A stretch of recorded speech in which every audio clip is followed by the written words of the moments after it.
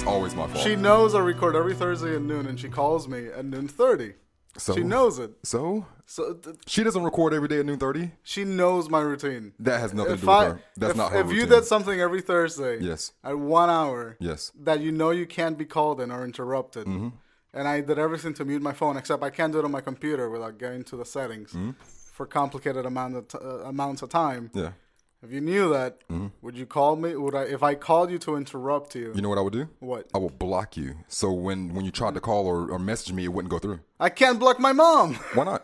Because I'll forget I blocked my mom. I'm just saying. The all around. It's like the way I do things. It's like it's my fault, no matter what. It's my fault. So it's like you can block your mom, but then you're saying, but I won't do it because I won't remember to unblock her. Yeah, so there is a way to prevent it, but you're just saying I'm not going to do that. I just gotta take my computer off the fucking service, the cell thing. Like I just wanted the text messages, and then I got the phone calls, and it's killing me. All right. Everything. Yeah, we're talking about the fucking phones again. Yeah, episode 65. Still going on about the fucking phone because Mac doesn't have a good mute function on my fucking phone and messaging app. That's why. Oh God. What? Oh God, what? You really I don't understand. What happens when you're 50 and then it was like, nope, not my fault. Still not my fault. What do you mean? Not my fault. because there's a way to make it not happen, but you're saying I don't want to use that option. No, listen. The ways I make it not happen is I mute my computer. No. So you can mute the person, mute your mom. You say that's the only other person that's still doing. Then you mute that. Yeah, person. but I can mute her on text. She still calls. It's gonna ring anyway. Block. I can't do it from the computer. You can do it from your phone. When you block it from the phone, it blocks the number. So anytime that number tries to call into the phone, it's not going to ring the phone and it's not going to prompt the computer. Every Thursday, I'm going to block my mom. Yes. And then unblock her after the podcast. Yes. What's going to happen is she's just going to be blocked the entire time. But that's saying that's a different thing. That's not saying that I'm not able to make this stop. That's saying that I'm not really organized enough to make this stop. No, it's not that it's organized. It's a fucking phone call. I'm not going to listen. There's a way to do it, and you're saying you're not going to do it. It's 50-50, all right? Is there half a way? Her fault, half her fault, half of mine. She knows I have a routine. Is there a way for you to stop it? Yes. Are you going to do that? No. Okay, we're done. We're good. Half we're good. their fault. That's Because it's fucking senseless. Because, listen. All right. If I'm on a meeting, oh God, and that meeting is from every Thursday from noon to 2:30 p.m. And then in that meeting is for $500,000 they're going to be given to you as long as there's no interruptions within this meeting. And you're saying that, you know what, I'll just not take the money. That's contextual. But I'm saying there's a way, and you're just saying I'm not willing to do that. If I have a meeting every Thursday at noon, yeah, from noon to 2:30 p.m. Yep. And you know it, yeah, and everyone said don't call me from noon because I've had this conversation before. But why is it their fault though? Because they're fucking doing it after I repeatedly tell them not to. But if somebody hits me and I say don't do it, and then I just let them do it over and over, at some point I have to take responsibility. That's not the same thing. But it's like just letting something happen instead of proactively doing something. Listen, I've had this conversation. You have not actively blocked her. I've had the conversation. I'm not gonna block my mom on phones. There we go. I mean, that's. I'm just saying that's ridiculous. That you shouldn't go to that extreme. How is that? I mean, people should fucking if you tell someone, hey, don't call me on Thursdays from fucking noon to 2:30 p.m. When it's Thursday from fucking noon to 2:30 p.m., I shouldn't get a fucking phone call. I gave you a solution. Now, I mean, if you don't want to take the solution, now that's understandable. Because it's a dumb solution to a simple problem. I mean, that's fine. Just don't call me from noon 30 to 2:30 p.m. Just don't get a call. Just don't pick up the phone. Don't call me. That's it. All right, I'll agree. It is your mother's fault. It is not your fault. That is your mother's fault. It is. I've had the conversation with her 10 fucking times. I hope you can read the sarcasm through my voice here. I know I read it. All right. And I refuse to acknowledge it. All right. Anyway, yeah. What the fuck were we talking about? Animation, Fargo, I forgot. We started the episode and it fucked up because I got a phone call. So now I'm sitting here that was his mother's fucking fault. doing it. It wasn't his fault. And it was my fucking mom's fault. It wasn't his fault. It wasn't his fault. No, it wasn't. It wasn't his fault. It was his mom's fault. It wasn't. What the fuck were we talking about? Fargo. I've seen Fargo. It was a really, really good show. I suggest watching. It's 98% on Rotten Tomatoes. Yeah. I just started watching that. Billy Bob Thornton's in it. Amazing. Damn. You got on the Kendrick Lamar album this past weekend in Chapel Hill. I got on it just recently myself. This album is Very good. Yeah, I listened It's to it very all the good. way through the day Yeah. it released because we were drinking and having a good time. Oh yeah. And I listened to it again on my way home like 4 times because it's a 2-hour drive. Yeah. It's just a great fucking album. Yes, it is. It is fucking fantastic. I like. Go ahead. Oh, the only thing I'm worried about is him getting to the point to where it's like where everybody loves him so much to where we can't see anything wrong. For those things, it's like with the like Kendrick Lamar dick riders or whatever. Like Eminem has those now, you know. And like seriously, I mean, Yeah, I know what you mean. that's how it started. I mean, Eminem after his first 2 albums, we were like, wow, this guy's pretty good. By the time I guess Encore, not Encore, was that Encore the third 2. one? There was no Encore 2. Was there Encore 2? No. Was there another? There was a Marshall Mathers LP 2. There we go. But that was 2015. That was like recently. But I mean by Encore, I think that was his third album that everybody went fucking crazy. It sold out it sold out everything. It beat NSYNC. It was selling everything. And at that point it was like, well, Eminem's the GOAT. Can't do any wrong. Anything that he sells, we're gonna buy it. Anything that he raps is right and it's better than everybody. And that's Right. kind of where Kendrick is going now. It's like anything that he drops is great. Anything that he says is to be believed. And and this album is really good, but I don't think it's better than Big Sean's album that came out this year or much better than Rick Ross's album that came out this year. I mean, it's a very good hip hop album, but I'm not ready to anoint him as the god of rap. You know? Here's the thing. I think Kendrick is very, very good. Yes, Right. he's great. He's great. amazing at what he does. He's great. Yes. But that was his mother's fault as that well. was my fault. All That right. one was my fault. Okay, I forgot to he's mute the gonna take computer. that one. All right. But Kendrick, as amazing as he is, Yeah. I think that people do have a tendency to suck his dick a little too much. Like I get it. This album was great. Yes. Pimp a Butterfly was good, but Great for me. I mean, go ahead. I'm sorry. Go ahead. yeah, well, Pimp a Butterfly, it's not my type of. It's not what I go when I want to listen to Kendrick. For that, I much like this album to Pimp a Butterfly. I much prefer to listen to the Untitled mixtapes before I listen to these 2 albums because I think the Untitled mixtapes are fucking fantastic. Yeah, that's hardcore rap. Right, that's Yeah. what I look for when I want to go listen to Kendrick. But I appreciate the sort of artistry that he has Oh, yeah. in these albums. Yes. And it may not be better than like Big Sean. I haven't listened to Big Sean or Rick Ross or whatever. They're not my type of rappers. Yeah. But I like the reason I listen to Kendrick is sort of the lyrical effort. Oh yeah. And like the tiny amounts of detail that go into every song to make it look good. The beat changes in each song, Yes. the dynamic quality of each song. It's incredible. So Kendrick Lamar might not be the god of rap. I'm not saying he can do wrong. Like there's a couple of songs I don't like in this album. Same.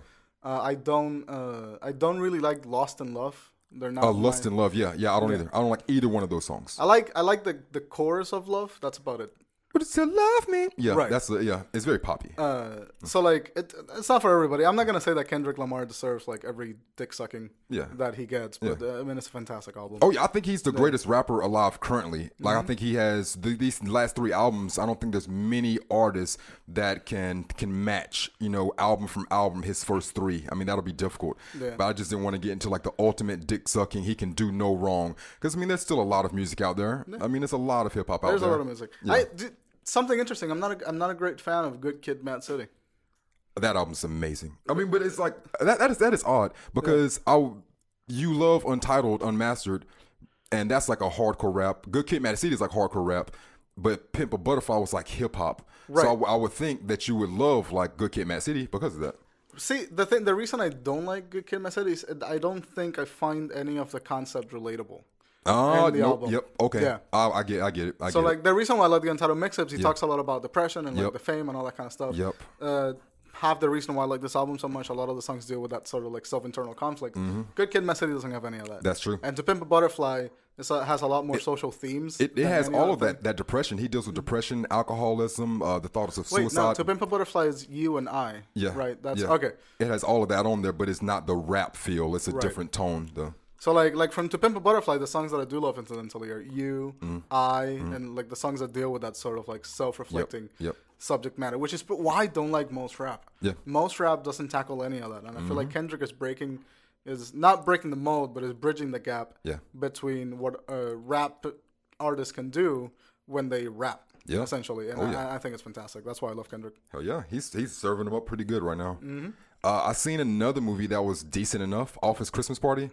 It was decent. Like I mean, it's not. It's a harmless movie. Yeah, it's harmless. Yeah, it's innocuous. I mean, you can see that. It's they got T.J. Miller's in it. He was really funny in it. Jennifer Aniston, she was very hot. Like I was about to say something about how her acting, but like her acting wasn't that great. I mean, she just played Jennifer Aniston. Yeah. I mean, matter of fact, like, yeah, she's never had a role to where he's like, you know that Jennifer Aniston, she's gonna win an Oscar one day. Right. Not once has anyone ever watched her act and said that to themselves. Never. You know, it's not gonna happen. But I mean, she's not terrible. I mean, she's great to look at, and she can do her job. Right. So I mean, she showed up in that looking very fit. Who else? There was a few other people in it that was really funny. It's a really funny movie. Jason Bateman was in it. Jason Bateman's in it. Yeah. There's There's a black guy from Veep. I don't know his name, but he's the black guy from Veep. Yeah, he was there. Yeah, he was there. In the movie, he kept. That's actually what his name's on the credits is. Black guy from Veep. Yeah. What's the name? In the movie, he's plays like a DJ, and he's always on there doing the ghetto horn stuff. You know. I love that shit. I love those horns so much. So I had to like go around doing that everywhere. And last thing I saw was Kong Skull Island. Did Samuel L. Jackson call a monkey a motherfucker? I don't think he said motherfucker in this one. Then we I should don't move on. believe. I don't think. Yeah, you're right. I don't think he said motherfucker once. Nah. John C. Reilly was really good in it. John C. Reilly perplexes me because he was in what movie was he in that was really dramatic? He was in We Need to Talk About Kevin. So he knows how to do drama. Oh yeah, he does. He's like a really good dramatic actor.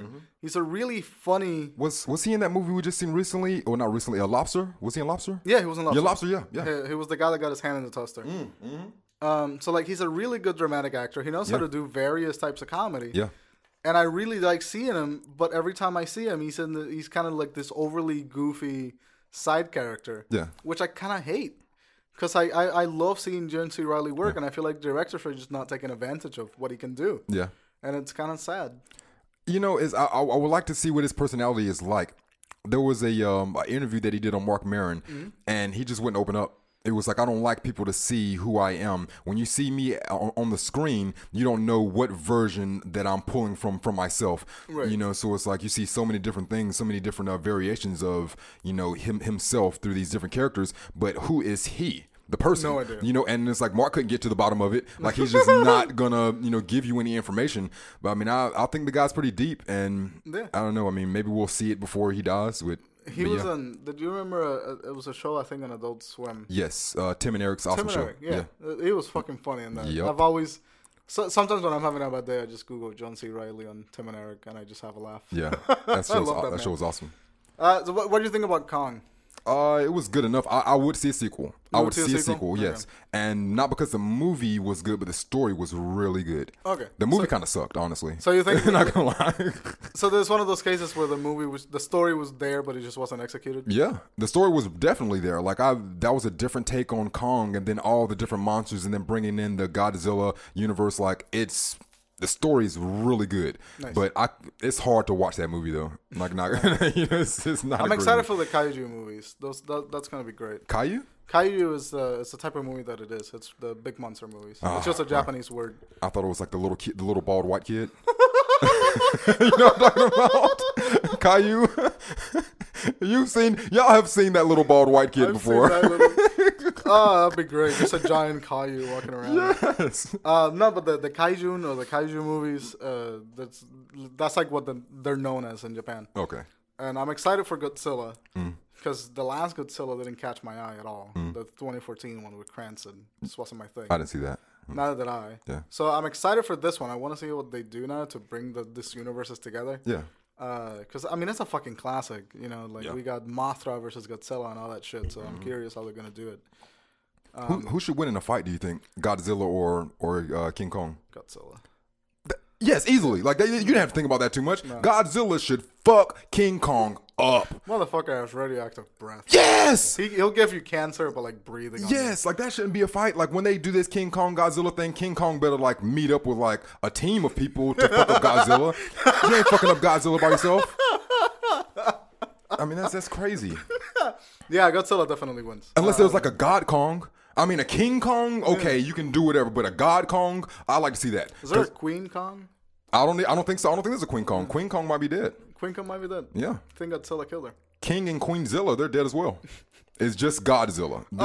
Yeah, there we can see where I'm going now. I see where you went with it. Just taking the last part of the thing and then putting the God. Yeah, all right, we're moving on. Kongzilla. Kongzilla would have been a better instead of the God. God. But I'll give it to Well, you. yeah, it was in there. It was in the ballpark. There we go. All right. Yeah. We were there. God damn it. Did you see anything? I started watching The Adventures of Robin Hood, the 1930 something version, which incidentally just made me want to watch Robin Hood Men in Tights. Oh wow! Yeah. We had to watch that in college too. The Robin Hood one. That is good though. It is a fun movie. Like the 30s really bring. You know how Tony Stark is kind of like the cocky superhero, walks around doing one-liners. Yep. It really just goes back to all those like old movies where the hero is like a super sarcastic quipper. Dick, really, yeah. It just evolved from that, and I think it's fascinating to track the origins of something that we see in modern age to like that long ago. Yeah, hell yeah. And I'm excited, and I've been thinking about like the rise of protagonists and like what our heroes have looked like throughout the years. Yeah. And I'm working on an essay about it, about the rise of the awkward protagonist. Yeah. And all that shit. So I don't know. I just like thinking about movies like way too much. Like even when I'm just sitting around. No, yeah, hell I'm yeah. just like, fuck, Ryan Gosling did a really great job in La La Land. Yeah. He was in a movie that Carver suggested, Song to Song. with Terrence Malick, Yeah. director. Like I tweeted about it and I looked at the reviews and the reviews are scathingly bad. Really? Oh yeah, like 20% bad. You know, but the thing is like I respect my teacher's judgment. He swears by the director and I love the whole cast, so I'll watch it. I think the reason, having heard Kava talk about it, because I talked to him about it too the first week of class, I think that the reason is that Terrence Malick isn't a straightforward director. He's sort of an art house experimentalist. Yeah, that's what you're saying. Yeah. So maybe that's where the bad reviews come from. Yeah. But at any rate, it's just one of those things. Yeah. I have to watch it. I'm gonna watch it anyway. Yeah. Yep. Anything else for the catch up? Nah. Cool. We're gonna come right back and we're gonna talk about. Oh yeah. Fuck! We didn't say what the episode was about. Sure We totally didn't. avoided that. Yeah, tried to. Suicide Squad. We're gonna talk Suicide Squad. Yep. Yeah, it's gonna be great. Yeah. Yeah. We're back. It's gonna be fun. Like Brian looks at movies that are good and knows what a good movie is. Right. So if I tell him all these terrible things that I've seen, then he'll recognize it too, and then he'll be like, you know what, you're right, it was terrible, but it wasn't happening. You know what's funny? Yeah. Fuck this movie. Yeah. I hate this movie. What? But no, man, no. You cannot hate this movie. You cannot fucking hate this movie. Hell no. Like I went on rants for weeks, for months. You did. For months. Because and this is why. This is why. I don't have anything against Suicide Squad per se. You know what my problem was? What? Fantastic Four. Yeah, that's where true. this I all know. stemmed from. This is where it's all stemmed from. Because Fantastic Four came out and it wasn't good. No, it wasn't good. I know it wasn't good. You know it wasn't good. The people know it wasn't good. It wasn't good. But you know? enjoyed it. And to a degree. Somewhat. I Yeah. enjoyed the first half. I enjoyed the first half of it, but it was like, I don't want to watch it again. I've watched it 2 more times since, but it's not good. Right. You know, like the first half is good, second half is an abortion. You know, but everybody recognized it was bad, and we all like collectively gangbanged that shit. We was like, no, it's all terrible. And then Suicide Squad came out, and I seen a movie that was equivalent to Fantastic Four in its terribleness. So I was like, okay, well, good. Then all right, let's go ahead and get the gang back together. We're getting the band back Get the together, guys. pitchforks. And everybody was like, nah, fam. Yeah, I was like, what? And nobody wanted to get the pitchforks with me. Here's why I think Fantastic Four got a lot of flack versus Suicide Squad. Fantastic Four has been adapted 2 or 3 times already. I mean, yeah, we know why. I mean, it is what it is. Like, I mean, So like Suicide Squad is like a new thing. They were trying a new thing, and it just didn't work. yeah. But Fantastic Four has been a thing for a while. and I people mean, just don't get it. I expect that. Like, it's been shitted on since 05. Like, I mean, I was yeah. Oddly enough, I like the 05 movie. With Jessica Alba, I think that's a great movie. I think it's good enough. Yeah. I mean, I watched it over not Thanksgiving, Easter. I watched it over Easter. Oh, nice. Yeah, it was still the same. There's some movies that really just like stay consistent in the path of how good they are. Yeah, but with Suicide Squad, it perplexed me. I just didn't understand. See, it does the same thing to me because I watched it the first time in theaters and I walked out going like, that was fun. That was objectively bad. I know that. I walked out of the theater knowing that it was not a good movie, but I had fun watching it in the theater. Yeah. And like I ate my popcorn and I drank my drink, and I watched shit blow up. You love that shit. Yeah, like you love. Like this is how much you loved it. After the next episode, we weren't covering Suicide Squad at all. And then in the description, you wrote a full couple paragraphs in the description for another movie to tell us about how great Suicide Squad is and how much you should not be talking shit about Suicide Squad. And then on the next episode we recorded, at the end of the catch-up, at the end of the catch-up, he had to let us know for about 20 minutes on a rant about how great Suicide Squad was. Listen, we all make mistakes. I'm just saying. Okay? We all make mistakes. Sometimes, for months. Have you ever been in a bad relationship and then when you get out, you go like, "What the fuck was I thinking?" It's kind of what happened. And it's like all of your friends are like, "Bro, like, what the fuck are you doing? Like, do you not see this?" And you're in it, and you're just like, "No, man, it's great. It's great." It's like that meme with the dog that the building's on fire and he's sitting there drinking tea. This is fine. This is fine. This is fine. Like, no, it's not fucking fine. Get the fuck out of there. Get out of there. All right, Suicide Squad. It's PG-13. It's a 2 hour and 3 minute runtime. It's listed as an action, adventure, fantasy, and it came out on the 5th of August, 2016.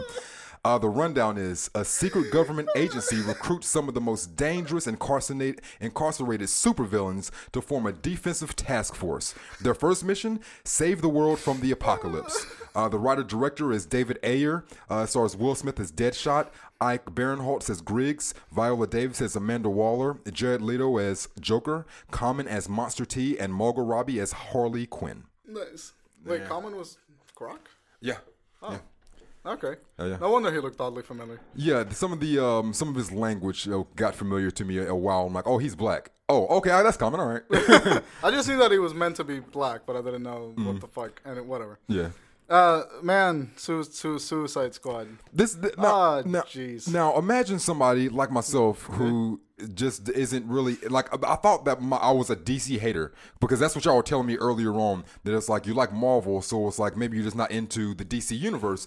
And I was like, maybe that's true. Maybe they use tropes differently, so maybe it's possible that if you like Marvel, you don't like DC. That was possible, but I was like, all right, I didn't think my brain operated that way. So, like I said, I had to watch it again and. The issue for me is like, number one, I don't know these characters. Right. I don't know any of these people. Like, I had never heard of Deadshot before the movie came out. Okay. Harley Quinn, I'd heard her name, but it was just like association with the Joker.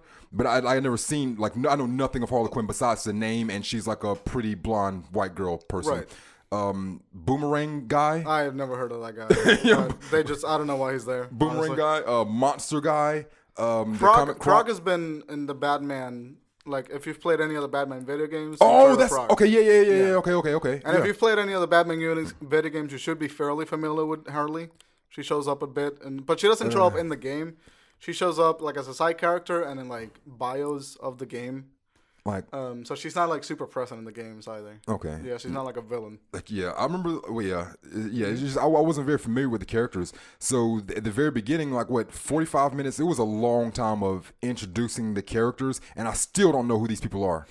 Like, dead ass. They don't really introduce them to you. They just tell you a fun fact. The only character I was kind of interested in was the like El Diablo guy. I don't know what his name was. He was so cool. Yes, he was super cool. But it's like I didn't even get to know any backstory till 3/4 of the movie was over, and it was like my power comes from the devil. It doesn't come from God, and I accidentally destroyed my wife and kids and burned down the house. And then I was like, what the fuck? Like the movie's almost over. Like I can't care about you now. You know, it's like they give you that information right before he goes into this fight to the death, which you know is about to happen. Right. You know, and that's why they give you the information. Fuck, we didn't develop him enough. We gotta make you care about him. Yeah. It's kind of what I imagine happened in the writer's room. Yeah. Listen, all right.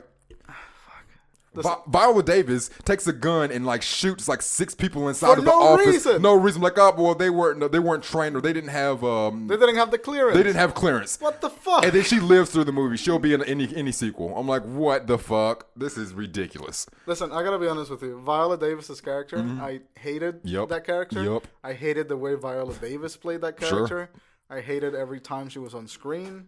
I mean, I don't know what her character was supposed to be. I think she was a good actor, but I just don't think that character was good at all. The character wasn't good. But as an extension of the character not being good, I can't enjoy Viola Davis's performance in it. Okay. Just because all she had to work with was like angry black lady. Yeah. That's all she had to work with. Yeah. and she was like trying to be threatening on fucking screen. Yeah. But the lines they were giving, they gave her were shit. Mm-hmm. And then so like you have a good actress trying to do the best you can with some really shit lines. Yep. And all you get is a muddled performance. You don't really get anything. Yeah. I hated every time she was on screen. I liked Rick. I like Rick Flag. Rick, who's that? He's the soldier that led the squad. That's the one that's with the the witch? Enchantress, yeah. Okay, yeah. So I like Rick Flag. Yeah. He was cool. I liked his character, and I liked the way the actor played it. I forgot his name. Is he like an actual character in the DC universe? I don't know. Okay. All right. His name sounds familiar, so I think he is, but I don't think. I think they changed it the way that it was supposed to be. Okay. But I like Rick Flag in this movie. I love Deadshot in this movie. Yeah, Will Smith as Deadshot was fantastic. He was good. And I loved El Diablo. He was great. Hell yeah. I wish we could have seen more of him. Yeah. And I liked Captain Boomerang's accent. What? You can count that as a plus for the movie. Yeah. Do they get out at the end of that movie? I don't know. Because Joker comes and saves Harley Quinn. I don't think he saves anyone else. Maybe Harley saves Deadshot, but Deadshot has this whole thing with the kid, like wanted to do it legally. Yeah. So I don't think he would have got out either. Like Yeah. that was like a super like bummer ending for me. You know, like seriously, because I mean, it's like if these are like villains, but you're putting them in a way to where I'm supposed to feel something for these villains, you know, and then at the end, the guy with the accent you're talking about, Captain Boomerang. Captain He's Boomerang, like, let me out. Yeah, and like fucking fighting. What like they tell him like they just saved the world from the apocalypse, and then Viola Davis is still being a bitch. She's like, well, you know, I'm bringing y'all back to jail, and she was like, well, I'll give you a 10 years reduction off your sentence. Boomerang guy's like, I'm serving 3 life sentences, like 10 years off is okay for him. You know, he'll be getting out of 50 years or whatever. But for me, 10 years does nothing for me. You know, so then at the end, you see him screaming at the top of his lungs inside of a cell that he's risked his life, saved the world, and done all these things and formed a bond with these people and gets nothing for it. Nope. And this is the problem with the movie. None of the characters develop, except for maybe Deadshot. Deadshot a bit, yeah. Because I feel like what happened in this movie is like, yeah, Deadshot. Yeah. Boomerang was supposed to be the forced comedic relief, except he wasn't fucking El funny. Diablo does. El Diablo, yeah, he has a little bit of change. A little bit, slightly. It's not change, really. He just learns how to he just learns how to use his powers for good. Yeah. Really, that's all he does. Yeah. Instead of just not using them. Yeah. But like Captain Boomerang was supposed to be the comedic relief, except it didn't work. Nope. Because he wasn't that funny, except for having an accent. Nah. They try to make him look weird by using the title cards, which I love this is my problem with the movie. I love the idea. I love the style of the movie. I love the way that it was presented. Same. I love how fun it tried to be. Yes. But it fell flat at literally everything else except the style and the fun of the movie. And it fucking kills me. Because I think that's what I was absorbed at in the movie theater. I was like, oh shit, these are neon colors. These are fun title sequence. These are fun characters. I want to see them interact. And I kind of got carried away in the fun. And I was like, this movie's pretty good. It's not great, but it's fun. Yeah. And I got carried away in that. And you watch it again. And when I watch movies for fun versus I watch them for the podcast, I watch them differently. When I watch them for the podcast, I'm looking at editing, and I'm looking at writing, and I'm looking at structure, and I'm looking at all that shit. And when you look at a lot of that in Suicide Squad, the movie just fucking falls apart. It just makes no sense. Yeah. So like Boomerang Squad trying to be the comedic force of the movie didn't work. He wasn't fucking funny. Yeah. Harley Quinn trying to be the quirky other half of the comedic force of the movie. Fucking working. What she is was she? really annoying. What is she? Like I don't. You gotta give me something with this. Why do people? Why are people obsessed with her? Like besides like the look, like does she have any powers? Any powers? No, she's just fucking crazy. Like they were in this like crazy shootout and everybody was like exhibiting their powers and then she was walking up with a baseball bat. I'm like, you're like 105 pounds and with a baseball bat. You know, it's not even like Lucille with like barbed wire around it. It's just a standard baseball bat. Like, why would anybody be afraid of you whatsoever? I think they try to. This is why comic book movies from the DC universe have a hard time translating into live action, because the characters don't really make sense in live action. Yeah, that's like they just don't. Like Harley Quinn makes sense in comic book form, because she's sort of with Joker and she's a criminal mastermind. So she makes sense in the context of she's running a criminal organization. Yeah. But she doesn't make sense in the context of putting her in a room with other superpower people. She just doesn't. She's a 145-pound white woman that just carries a bat and a helmet, and she's just crazy. So like the movies, the characters were used poorly. They were taking out outside of the context that they were good at. Joker is good at being a criminal mastermind, along with Harley Quinn. He was a criminal mastermind in this movie, but we didn't get to see a lot of him. Just not enough.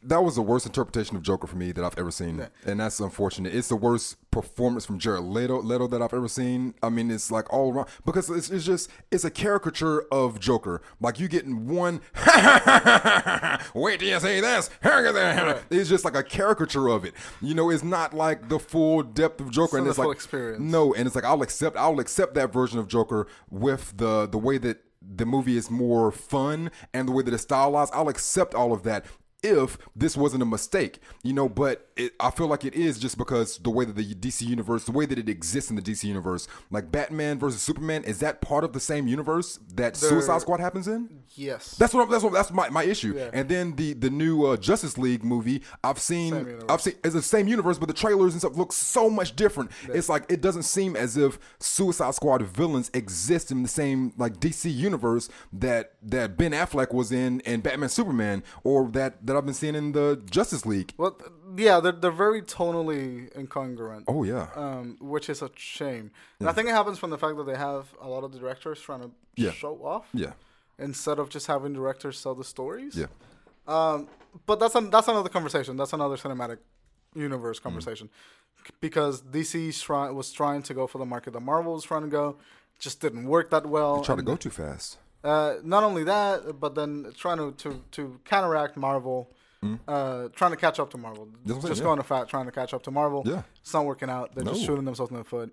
And then Marvel sees what DC's trying to do, and so they just adapt to it really subtly. Yep. And we get Deadpool. And we get things like Deadpool and Logan. And Guardians. Hopefully, that's great. Yeah. So I feel like there's just a fundamental flaw in the way that the DC characters are being translated into live action. Yeah. Nolan did a great job of translating Batman into live action because Batman's character is at his core it's sort of a philosophical character.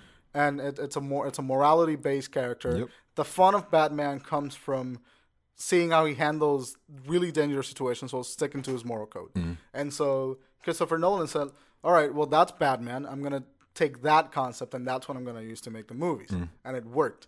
But when you get Joker, it just doesn't translate in the David Ayer's universe of Joker or universe of Suicide Squad doesn't translate the Joker into what it is. It puts him... I like this Joker, first of all. Okay. I like how they try to make it modernized in the terms of him being more of a gangster than being a criminal mastermind and having his own sort of gangster attitude. I like the fun in that. It was fun. He was fun. But the concept is wrong. It's not Joker. It's a gangster that dresses up as a clown. Yeah. But I like the laugh and I like the persona. It was fun. It was definitely fun. And I like that the look was super fun. Yes. But the concept was wrong. Yeah. That's really what happened with Joker. Yeah. He's a clown that dresses up as a gangster instead of a gangster that happens to be neurotic enough to dress up as a clown. Yeah. What I did love with Jared Leto is his relationship with Harley Quinn. That was the only like saving grace for his character for me was his love for another human being. You know, what was one of my favorite scenes was the Joker and Harley Quinn. I guess she's Dr. Harley Quinn at this point, but they're standing. Quinzel, yeah, Miss Quinzel. They're standing there, and then Joker was like, "Would you die for me?" And then she's like, "Yeah." And he was like, "No, that's too easy. Or would you live for me?" You know? Right. And then she spreads her arms out and then falls down into the muck that turns you into Joker people. Right. Yeah. So she falls down. I mean, it was just a good shot. I like that shot when she falls down and just accepts it. You know, it was just I forget the line that he said. It was something about submission and letting go, yada yada yada. And she let that shit go, fell down in there, and then he dove down in there, pulled her up.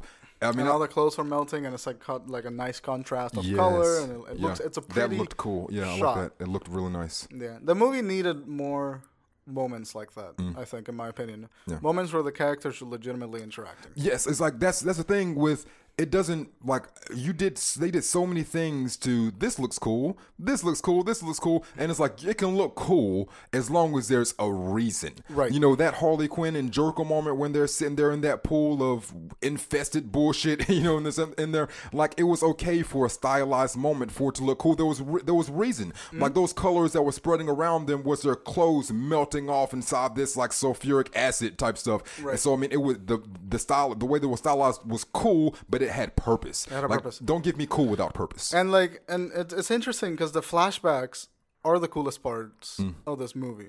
Flashbacks. Harley Quinzel has a couple of flashbacks. Harley Quinn says because the way that they try to tell this relationship with Joker and why he's trying so hard to get her out is through Harley Quinn's flashback. Yeah. Because she's still relatively sane, but she's just, in the Joker's spell. So we get to see her relationship with Joker evolve over 3 flashbacks, and those flashbacks were really cool. Yeah. Because we got to see 2 really cool characters interacting with each other and seeing how the relationship changed. And we see it in out of order. So we see like one flashback to like when they were already together, one flashback when they were just starting out. And we started to see how Harley Quinzel turned into Harley Quinn. Yeah. And that was a cool idea. That was a cool concept. Mainly because it gave us a break from the boring action that was happening when those flashbacks happened. Yeah. Which is another thing that I don't like about this movie. What's that? The action sequences don't do anything for the story. Nope. Not at all. Nope. But they look cool though. But they do look cool. There's a lot of slow motion. Yep. A lot of unnecessary slow motion. Yeah. There's a lot of... See, the thing is, like, they did the right decisions with Deadshot. I think Deadshot was great. Every decision around Deadshot was fine. Mostly, yeah. But the movie, I think what happened when they were starting this movie, like when they used Deadshot as a main character, and then said, nope, let's do an ensemble, and then they didn't change the writing. So like they wrote Deadshot, which had a clear motivation and a clear philosophy. The theory seems a bit flawed, just because if you write Deadshot as the main character and then I'm cast to be the star, it's like you don't write Deadshot as the main character unless you already have the star for it. You know, so if Will Smith is going to be your Deadshot, then yeah, you can write it that way. But nobody's going to go see a Deadshot movie with no star. Well, that's what I'm saying. That feels like the movie wanted to be a Deadshot movie, and then they added the ensemble cast. That's what I'm saying. Because they, not necessarily in the same word, not necessarily saying that like Will Smith got signed into the movie, so we're gonna make a Deadshot movie. Yeah, it's just like all the writing was focused, all the writing efforts that made sense were focused on Deadshot, as if he was trying to be the main character of the movie. Not that he was trying to be, but they wrote him as if they were making a Deadshot movie. Because they gave him the morality complexes. They gave him the reason to change. They gave him the daughter. They gave him the emotional flashback of the daughter asking him to not shoot. So like all of the decisions, the narrative decisions for Deadshot would have made sense had it been a Deadshot movie. Yeah, like that's part with that in the script. I think that had to be there in order to get him to sign on. I think so. Will Smith to sign on, because when he's reading the script, like he's reading the character, like which character do I want to play? Do I want to play this boomerang guy? Like nope, no moral changes, no shifts, and everything. Because I mean, he did the same thing with Quentin Tarantino's movie. He tried to get him in. He got Jamie Foxx to play the character instead. Django Unchained. Yeah, he was like, no, Django is not the main character. There's not any growth for this character. No, I'm not gonna sign on to do your movie. Yeah, so it's like that. I could see that with them. Even if they had the script and they gave it to Will, and then he was like, no, you got to punch this up, before I do this. But that's a problem with the script, because if you're gonna do that, you're gonna do that to the movie to get Will Smith to be in your movie, just make the movie about Deadshot. Just make that decision. They can't take the punch. It's like taking the punch of putting a Asian person in an Asian movie. It was like nobody's gonna see it. Like you can make a movie with Deadshot, but nobody's gonna go see a Deadshot movie unless you put the star in there. That's true. I saw Ghost in the Shell just because of that comment of the Asian person, the Asian movie. Yep. They handled it well. I saw Ghost in the Shell, and they handled it. The reason why she's white, they handled it well. I'm sure. I'll talk about it in the closing. No, you linked your Medium. I finally read that. Bro, did you? Yeah. Sweet. Yeah. I didn't go into any other whitewashing into the review, but I'll talk about Ghost in the Shell in the closing. But I feel like if you're gonna bring in Will Smith to the point where you're punching the script up because you really want Will Smith in your movie, then base the movie around that massive change of a script that you've made.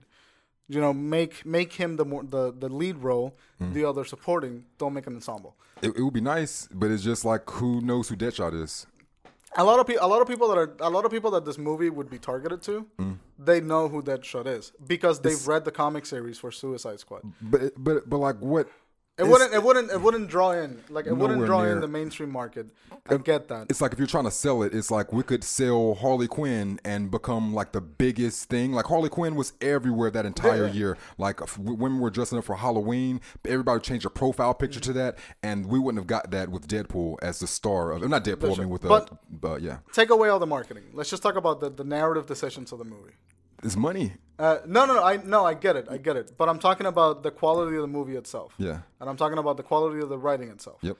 If they wanted a good solid story, they could have done it. They couldn't have sold that though. Is the only thing I'm saying. Right. No, I know what you're saying, but I'm not talking about them being sold. I'm talking about the movie exists in a vacuum for the sake of being to make it good. Yeah. Okay. Yeah.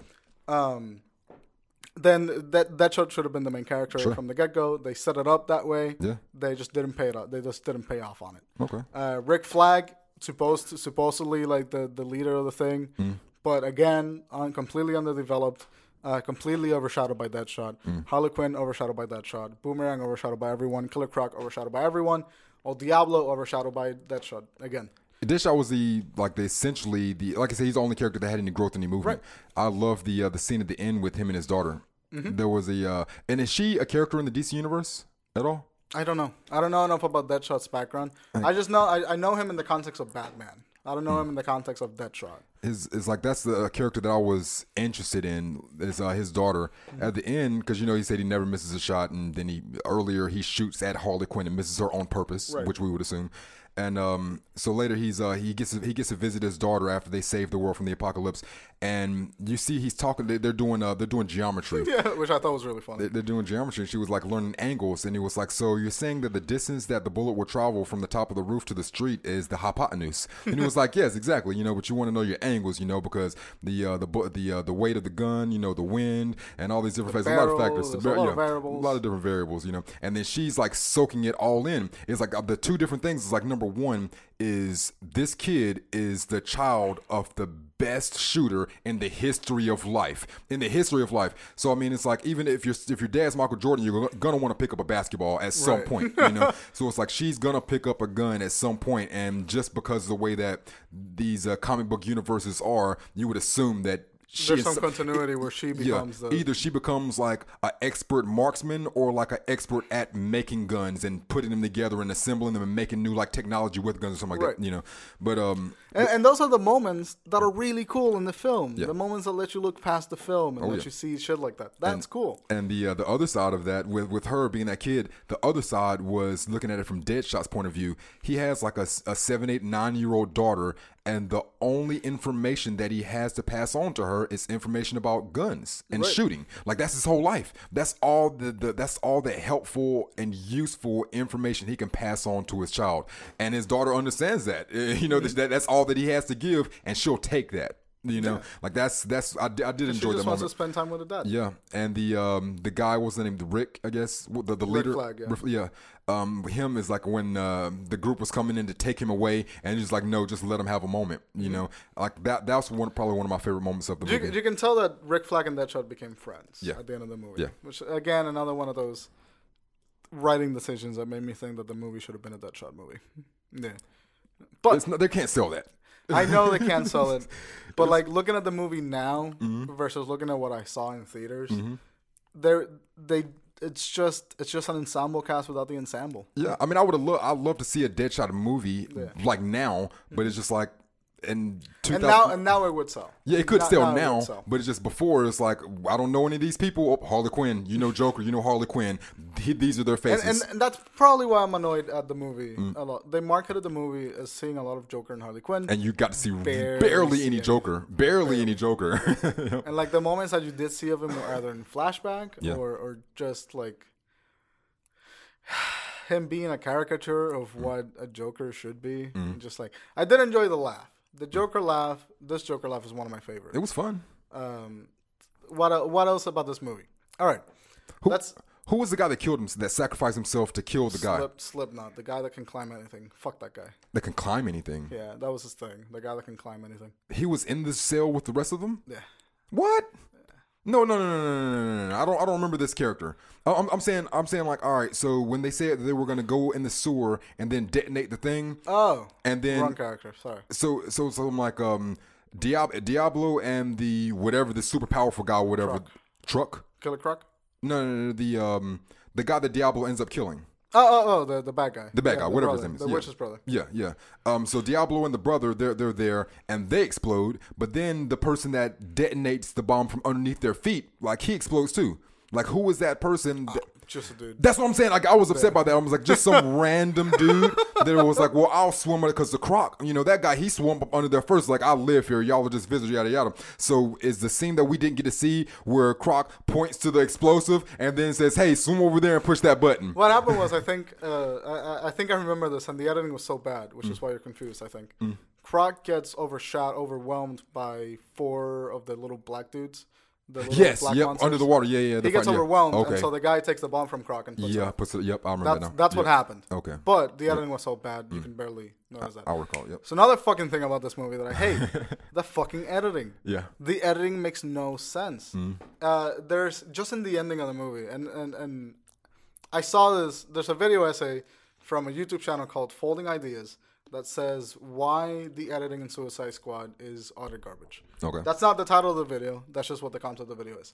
And there's a sequence at the end of the movie when Harley Quinn takes the heart out of the witch. Yeah. That sequence, she takes the heart out of the witch, and then they just forget to respect screen direction and sort of three-dimensionality in terms of like letting you know where everything is. Harley Quinn takes the heart out and then drops it out of frame, and then we never see the heart again until Captain Boomerang finds it under a bench. Yeah. And you're like, what the fuck happened to the heart? Yep. Why is it not a shot of someone dropping the heart or throwing the heart? Why is Harley Quinn taking the heart out of her and suddenly she's looking 180 degrees in the other direction towards that shot? Why is the Enchantress not where she fell? Like when in my mind, like when she took the heart out and then like it was bright glowing green, and then her hand goes out of frame, like she throws it out, I guess. In my mind, like the Enchantress dies because the heart is no longer relevant. Right. But that's not the case. That's not the case. You have to crush the heart. Yeah. So the heart is still a relevant part of this fucking character, and they just keep it a frame. Just now it like that. Yep. So like that happens. And then, but not only that, the Enchantress falls down, but she doesn't fall down in frame. She falls off frame. The background is a huge white flash. There's no way you can recognize any semblance of space in that scene. Nope. Harley Quinn looks at Deadshot, and then Rick Flag goes, her heart is out, we have to kill it. And then it just breaks away any tension that was happening from Harley Quinn's ripping her heart out to give you information that's already been present throughout the whole fucking movie.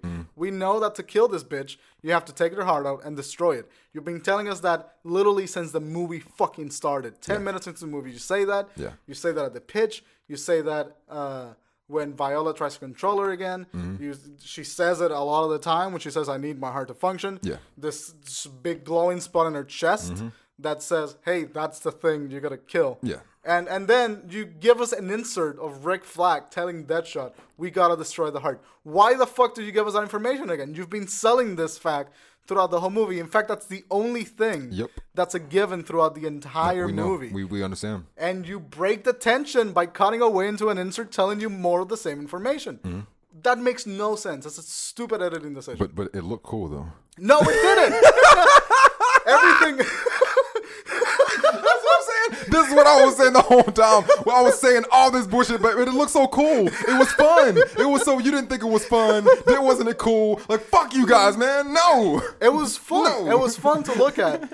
But, like, on a superficial level. Yeah. Like, if you looked at even one of those cuts, you're like, what the fuck? Yeah. There's another moment where you can tell the film has no idea how to handle what's called payoff, like, or what's, at what point? Captain Boomerang. Yeah, he has a unicorn, and in his introduction, it says fetish pink unicorns, right? And he has a unicorn in his jacket. Yep. 2 times in the movie, the unicorn falls out of his coat, and he risks his life to get this fucking unicorn. I didn't even pay attention to that. 2 points in the movie. His unicorn is out, and he does everything he can to get this fucking unicorn. He cares about his unicorn. Yeah. And it's on his, I think, right, or it's on his right, over his heart? Oh, yeah, over his heart. It's over his heart. Left, yeah. Over his left. And so they tell you this is where the unicorn is. Yeah. And then at one point in the movie, he gets stabbed by one of the witch's monsters Mm-hmm. with something, and then he pulls out the knife, and what comes out? A fucking wad of money. What? A wad of money comes out of his pocket instead of the unicorn. Why don't I remember this part? What? At what point? Where are they at this point? They've already stormed the city. Yep. They're kind of they're in a building of some sort. Has the plane gone down the Joker was in? No, it was leading up Right to before that. Okay, it was leading yeah. up to that. I know. Okay, yeah. At that point, he's risking his life to get a pink unicorn. Yeah. You'd assume that's what's on his left side. Yeah. Then he gets stabbed in his side. She's like, "Oh, the unicorn is gonna save him." Nope. And it's gonna be a cute, funny moment. And then he pulls out a wad of money. Yeah. What the fuck? Yeah. You could have just brought that unicorn back and was like, well, there you go. Yeah, it would have been like, it would have been a cute thing Yeah. for the character. It would have Yeah. made sense, but they couldn't even keep that Yeah. in mind for their decisions. Yeah. The introductions of the movie take an offensive amount of time. Mm. You could have started this movie like at the fucking beginning of when they stormed the city to get the apocalypse. Could have Yes. started this movie there, Yeah. and just give us all the character introductions through the character interactions, through conversations. But instead, they decided to get fucking Viola fucking Davis, have a dinner with the fucking government or Yeah. government official, and spend 20 minutes of the movie. Introducing us to a witch that I still don't know much about at all. Right, it's nothing. Everything you need to know is in the information packets. Well, why don't you the fucking information packets? Yes. And I'm like, here's a demonstration of it. You don't need to know much, but here's a visual. And are you on board? Yeah, we're on board. Like, what the fuck? Okay. So that happens. She has dinner with one of the guys. Mm-hmm. 50 minutes of the movie, we're getting character introduced to us. Mm-hmm. And then 20 minutes into the movie, we're still getting character introductions. You did that in the title card. Just start at the action. Yeah. We don't need the 20 minutes of Harley Quinn getting dressed and Deadshot getting beat and Deadshot getting all the equipment and Croc getting dead and fighting and putting them in the city. We don't need that. We don't need the pep talk. All you need to know is like, hey, by the way, if you fuck up when you don't do what I want to do, you fucking die when you're in the city. That's all you need. That's all those scenes did. Yes, like there was a scene to where there was even a Joker introduction. Right. A Joker introduction. And that's the thing, is like not in the sense of like traditionally introducing someone, but it's just the showing you what this Joker is and what he's about. The first scene where they're inside the club and you know Harley Quinn is over there and it was like, no, that's your boss, that's your girl boss, yada yada, and he kills the guy. Yeah. It's just like that's Joker's introduction, like showing what Joker is, what he's capable of. I'm like, I know who the fuck Joker is. Right. I fucking know. I damn well know. Like the characters you need to introduce me to are the ones I don't know. And like you said, you could have introduced that through the mechanics of them actually showing who they are. Like Diablo was such an interesting character. How cool would it have been if we had 2 or 3 scenes where Diablo really bonded with Deadshot or Harley Quinn, and then he refused to use his powers, but instead of being forced to use his powers by Deadshot making him angry, Deadshot's in danger, or Harley Quinn's in danger, and he says, well, I'm not going to let another person die because I want to use my powers, and so he uses his powers. How cool would that have been? Nice. And revealing for his character, rather than just him making him angry for him to use the powers. It's just lazy filmmaking. I'd like to know how that bomb was able to kill the bad guy at the end. I have no idea. Because Diablo turned into like a Aztec fire god. devil or something. What? Yeah. It's based on an Aztec god. Oh, The this look. Aztec god? Damn. Like an Aztec warrior god. This guy turns into like a fire god. And at one point, he takes his flaming hot liquid magma hand and starts tearing off the guy's armor and pressing his hand into his chest and melting down his chest and his heart and all this stuff. And I'm like, wow, like if you can't do anything to this guy with liquid hot magma hands going through this don't think a guy's bomb's gonna do chest, it. yes, it's not like what? I'll give him the benefit of the doubt and say that El Diablo made him weak enough for the bomb to do anything. Okay. I'll Yeah. give them that benefit of the doubt because it's not that important. Because that brother character didn't matter. Yeah. It didn't fucking matter. No, he looked cool. He looked looked cool. cool. He looked cool. But it didn't matter. And who? I still don't know who the girl with the sword was. She didn't get an introduction. She got no story.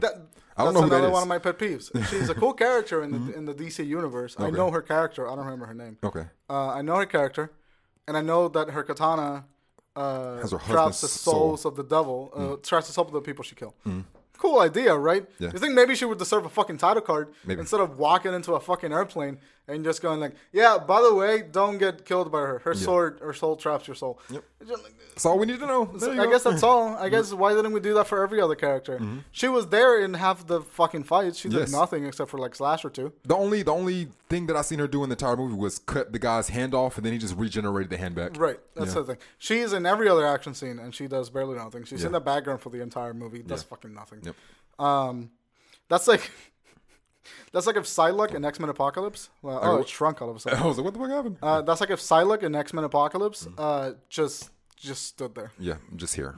I'm just there. Yeah. The introductions for the movie, 49 minutes in, and that's when we got the last introduction. Sheesh. And that was the lady with the katana.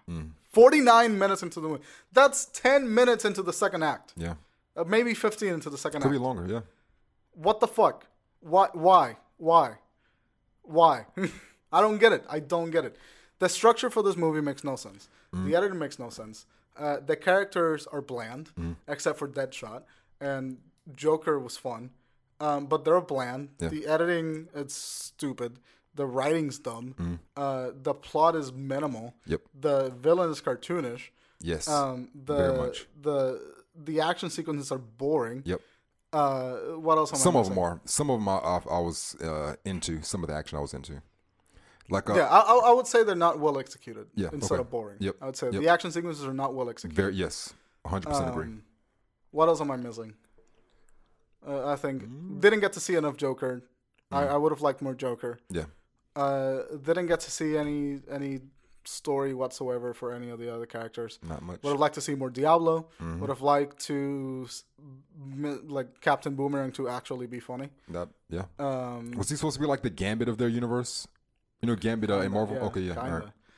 All right. I don't think that's a direct comparison, but it's kind of supposed It's like to the be comic like the relief, quirky. and because he's supposed to be quirky, be comic relief in that accent, and the Right. Gambit does all those things, and he lights up projectiles with his hand and throws them like Boomerang. Gambit is same one thing. of my favorite superheroes Yeah, ever. same. Love Gambit. Mon ami. So like I mean, like I like what David Ayer wanted to do. I like the style. I like the quirkiness of what the movie tried to be. I like the neon presentation. I like the sort of the aesthetic of the movie. But it just fell flat in everything that makes a movie, aside from how pretty it looked. It was pretty. Yeah, It was pretty. anyway. That being said, 1 out of 10. What do you give it? like a 3. Sheesh. Yeah. I'm gonna give it I give it a 6. I give it a 6. And I was going 2 or 3, like I've been 2 or 3, and I've given it a 6 now after last night because I can see why it can be enjoyable. Like I said, like I if I look at it like from like my kid lens, you know, from like just remembering that younger youthful part to where it's like I like to see bright things and things blow up and people die. Like that part of me is like. I can understand, you know, just don't worry about structure or writing or editing or, you know, cinematography or, you know, or anything like that. You know? So like, so it's like I gotta give it a 6 out of 10. Just because like it was kind of fun. It was a bit kind of fun. That's the thing about this movie. Yeah. It's fun. Yeah. It's a fun movie. Yeah. You can maybe sit around with a couple of friends and like watch this movie and tear it apart as you're watching it. And that'll be a great time. Yeah. The movie, if you're just watching it for the sake of watching the movie. Don't do that. Don't do that. It's not. No. That's what I will give them over Fantastic Four. Like, at least they were fun. Right. You know, like Fantastic Four, we still spent 45 minutes introducing the characters that have been around over the past 100 years by Stan Lee. You know, still spent way too much time. But at least it looked cool and it was fun. Right. You know, so I'll give Suicide Squad that. So I'm going to give it a 3 in terms of actual quality. Mm-hmm. But in terms of enjoyment, yeah, I gave it a 6 when I watched it in theaters. And that's because I wasn't worried about all the other stuff about watching a movie. Yeah. So I'm right there with you in the fun part. Yeah. But if you look a little bit deeper at this movie, it's less than a 3. Oh yeah. Like realistically, it's like a 2 or 3. It's bad. So it's bad. But I would like to see a Deadshot movie. He was the best part of this movie. I feel like he had the best delivery of lines and he had the best lines. one of my favorite moments is like, "Oh, you deaf? You one of them deaf hoes, right?" Mm. From Will Smith. I just like Will Smith. Like Will Smith it's charming to me, Okay. and I want to see more Will Smith in good movies because Collateral Beauty sucked. Didn't see that. Was not going to see that. No. Which, by the way, someone told me was a great movie the other day, and I almost walked out of the classroom. Was it good? Have you seen it? No, I've heard all the reviews, and I watched like the premise of the movies, and I watched like multiple reviews, and collectively, it's just a bad movie. I mean, they say. Yeah. I mean, but I don't know. Like, it depends on who it came from. If it came from like a random nobody, then I'm gonna believe that the reviews are right. But like Kava like said that if something was good, but all the reviews and like people are saying no, wrong. So Then it's there's like, something that maybe the other people are kind of missing. it kind of depends where it's coming from. Like somebody that I know have seen lots of movies, you know. So I'm like, okay, there might be something there. Like if you told me to see something and then I looked on the Rotten Tomatoes and it says 15%, I'm gonna still watch it anyway because I know, you know. See what the thing is. Yeah. Someone told me. I don't know. That's another conversation. Yeah. For another fucking. But I'm not gonna watch Collateral Beauty. No, so. neither am I. But Suicide Squad. Yeah. It's a movie that should have committed suicide. Squad. Nailed that shit. 10 out of 10 comedy. There's nothing you're getting out of us. That's it. That's the end of Suicide Squad. When we go with television and movie premieres. Cool. And welcome back for the closing bit. We got a short closing this time in TV and premieres. This week in television and premieres, the first thing we have is going to be Tuesday, April the 25th. Hey, that's my birthday. Your birthday's on the 25th? Yep. I thought your birthday was... Nope, it is 25th. Yeah. I thought your birthday was like, oh no, wait, Nope. fuck, that's Yep. right. That's yeah. Turned 22. Hells yeah. The show is called Great News. It's a comedy on NBC at 9 p.m. Tuesday, April the 25th. The rundown on it says the 30 Rock and Unbreakable Kimmy Schmidt team of Tina Fey and Robert Carlock, along with the Emmy-winning 30 Rock writer Tracy Wigfield, return to NBC with a promising new comedy. Created by the latter, Great News is not all that dissimilar from the format of 30 Rock, albeit set behind the scenes of a cable news television show instead of a comedy series. So basically, it's The like 30 a Rock and television setting. it's That's what it is. it's like a 30 Rock and so News. All right. yeah, all right. If you're into that. Yeah, I may give you that a chance. I love Tina Fey and I love 30 Rock. I like Kimmy Schmidt. Quick question, because it's Tina Fey and Amy Poehler are always they're on the same spectrum Yes. for me in terms of Hotness. not hard.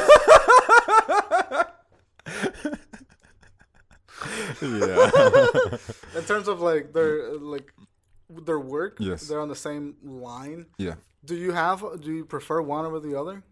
Because I feel like if someone likes Tina Fey, they're gonna like Amy Poehler about the same way. I like them both, but Tina Fey is a much better comedic writer, and Amy Poehler is a much better comedic actor. Okay. So I mean, it's like I like them both, and I like them when they work together. So if Tina Fey wrote a thing and Amy Poehler acted on a thing, Amy Poehler is better at improv. Like she did Second City for a very, very long time. Worked under Dale Close, and so she's awesome improv. But I mean, she can do written stuff too. But I mean, she's just a great comedic actor.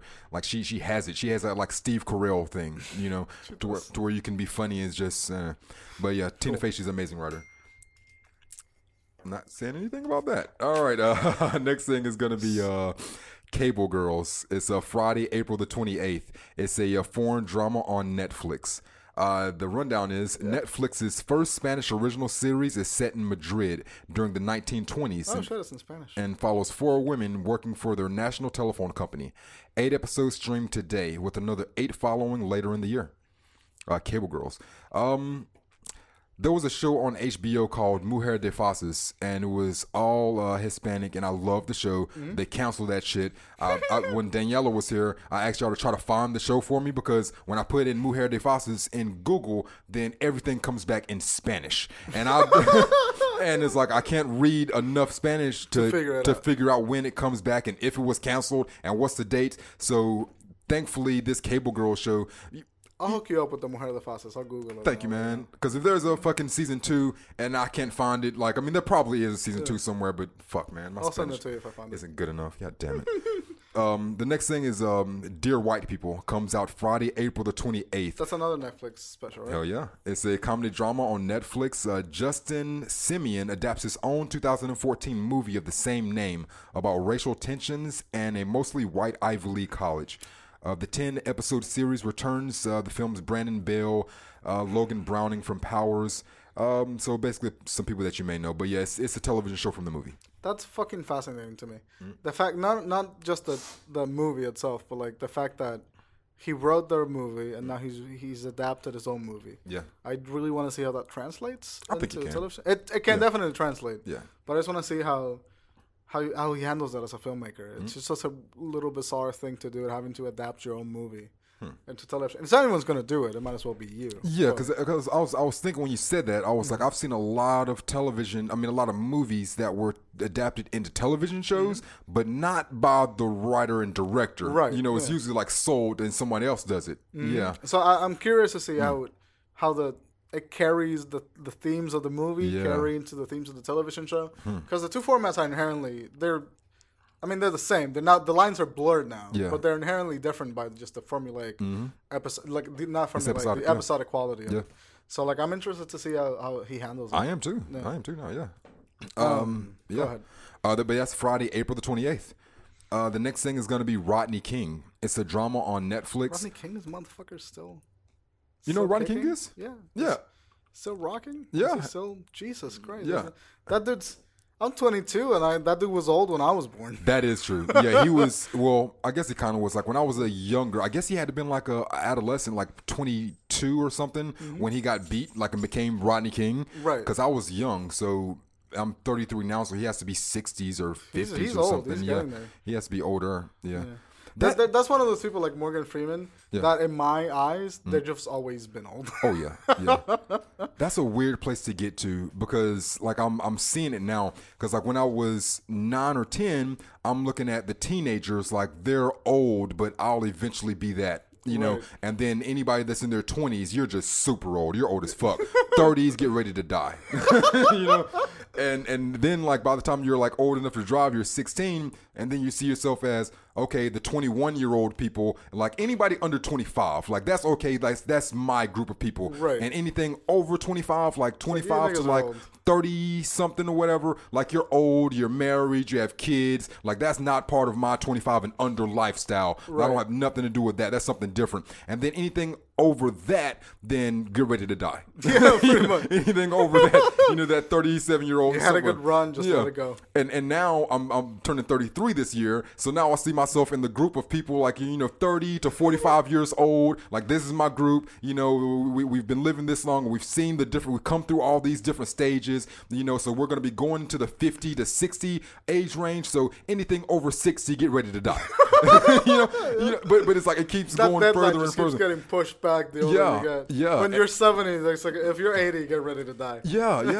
And it's just which at that point it's not inaccurate. Yeah, it's not really that inaccurate at that point.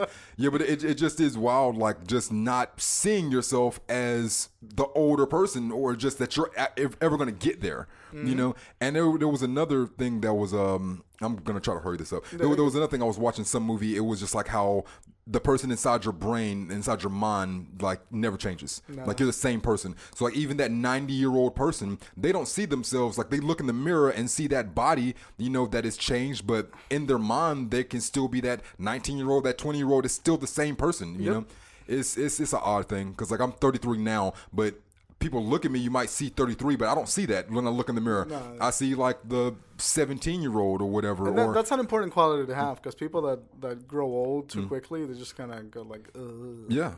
They're people that are usually kind of boring. So like if you manage to retain to some of that young mind, even though it might fuck you up sometimes, sure. You're probably going to do great. It means you're not going to die of sadness. That would be nice. But unlikely. Yes. Because we're all going to die of that.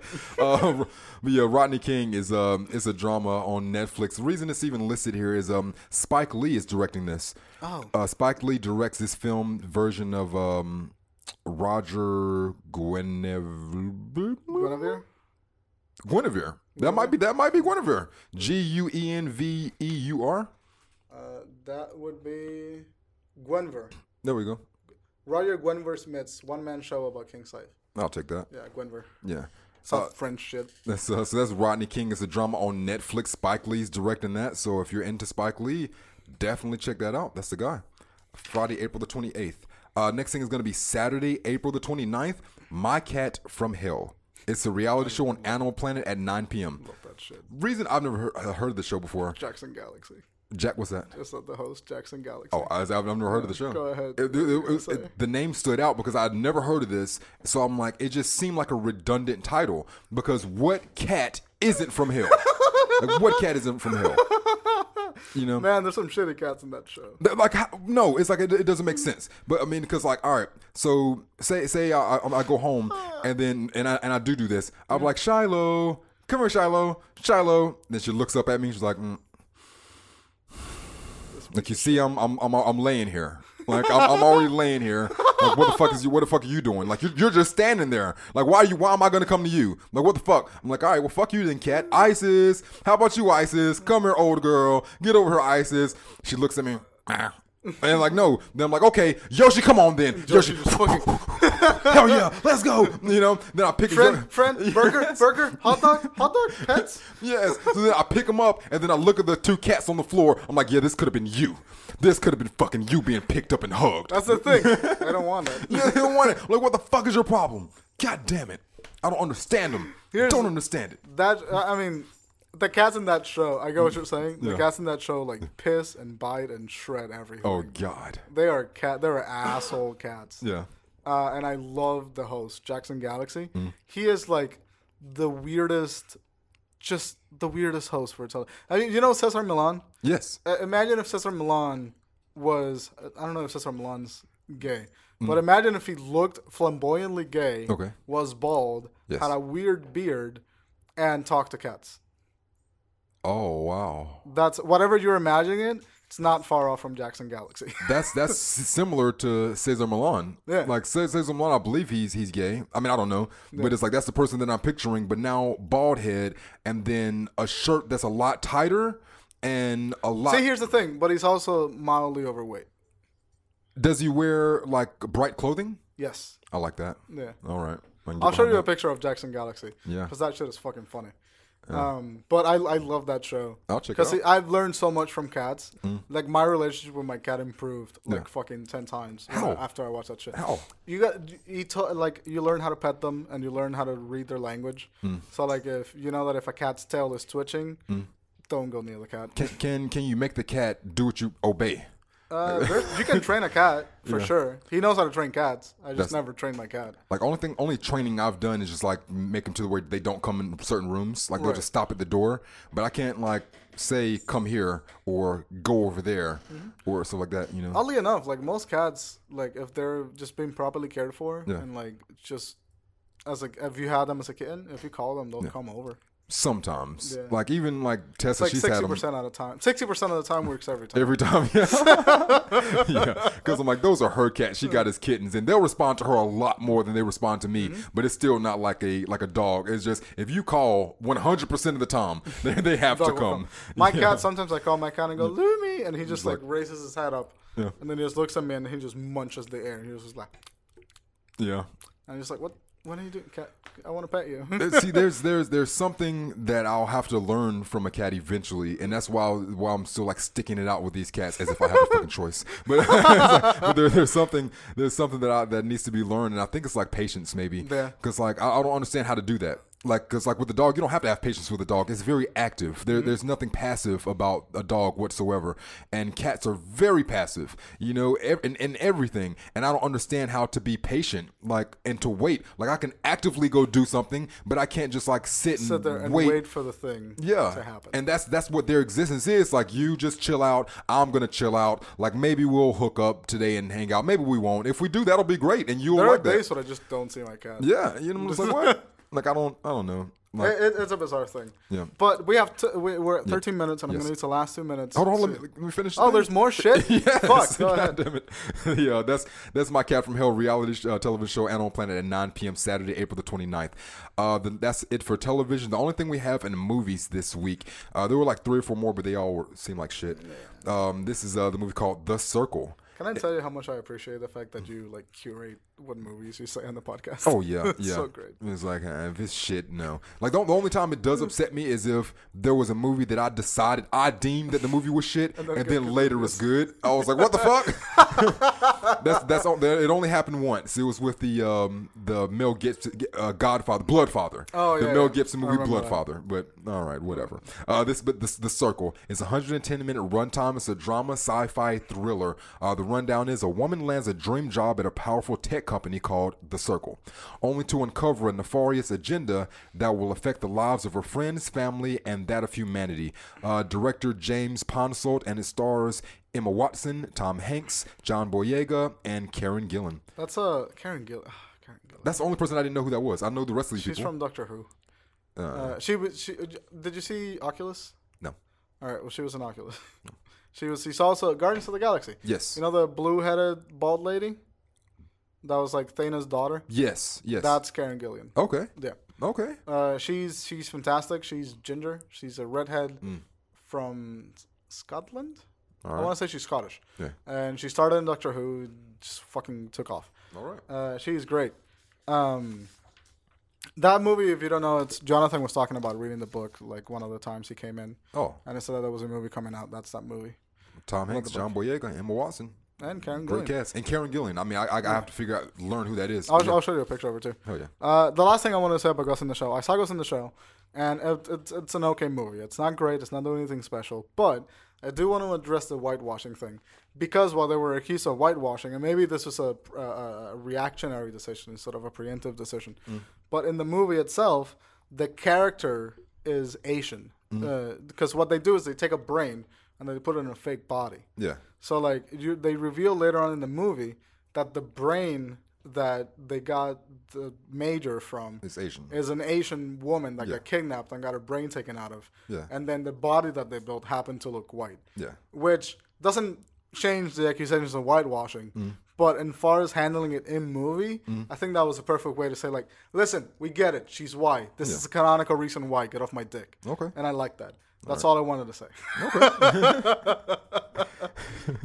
You can find us on Twitter at _FFS Podcast, iTunes Podcast app, Stitcher, and SoundCloud, and Google Play Music under For Film's Sake. And you can find us on Facebook at the FFS Podcast. At the FFS Podcast. So many fucking handles. Yeah. And thank you guys for listening. And don't go watch Suicide Squad. Or do. It's Or fun, do. guys. Yeah, It is fun. It's a fun movie. Come on. Yeah. It is a fun movie. All right, I'll give it that. It'll be hard. Like, this will be the only time you've ever said don't watch it. Even on the movie that you didn't like. 400 Blows. Yeah, you was like, well, still, you might find something. Go watch it. In fact, no. Okay, I'm gonna change it. I'm gonna say you have to watch this movie. Yeah. To learn what not to do. Sure. Yes. Yeah. Okay. There we go. This movie can teach you a lot about what not to do in editing and It definitely structure can. wise. Yes. So yeah, watch the movie and Hate yourself. learn from it. Yeah. Go cry over it. Later, guys. We're gonna catch you guys later. Yeah. Boop.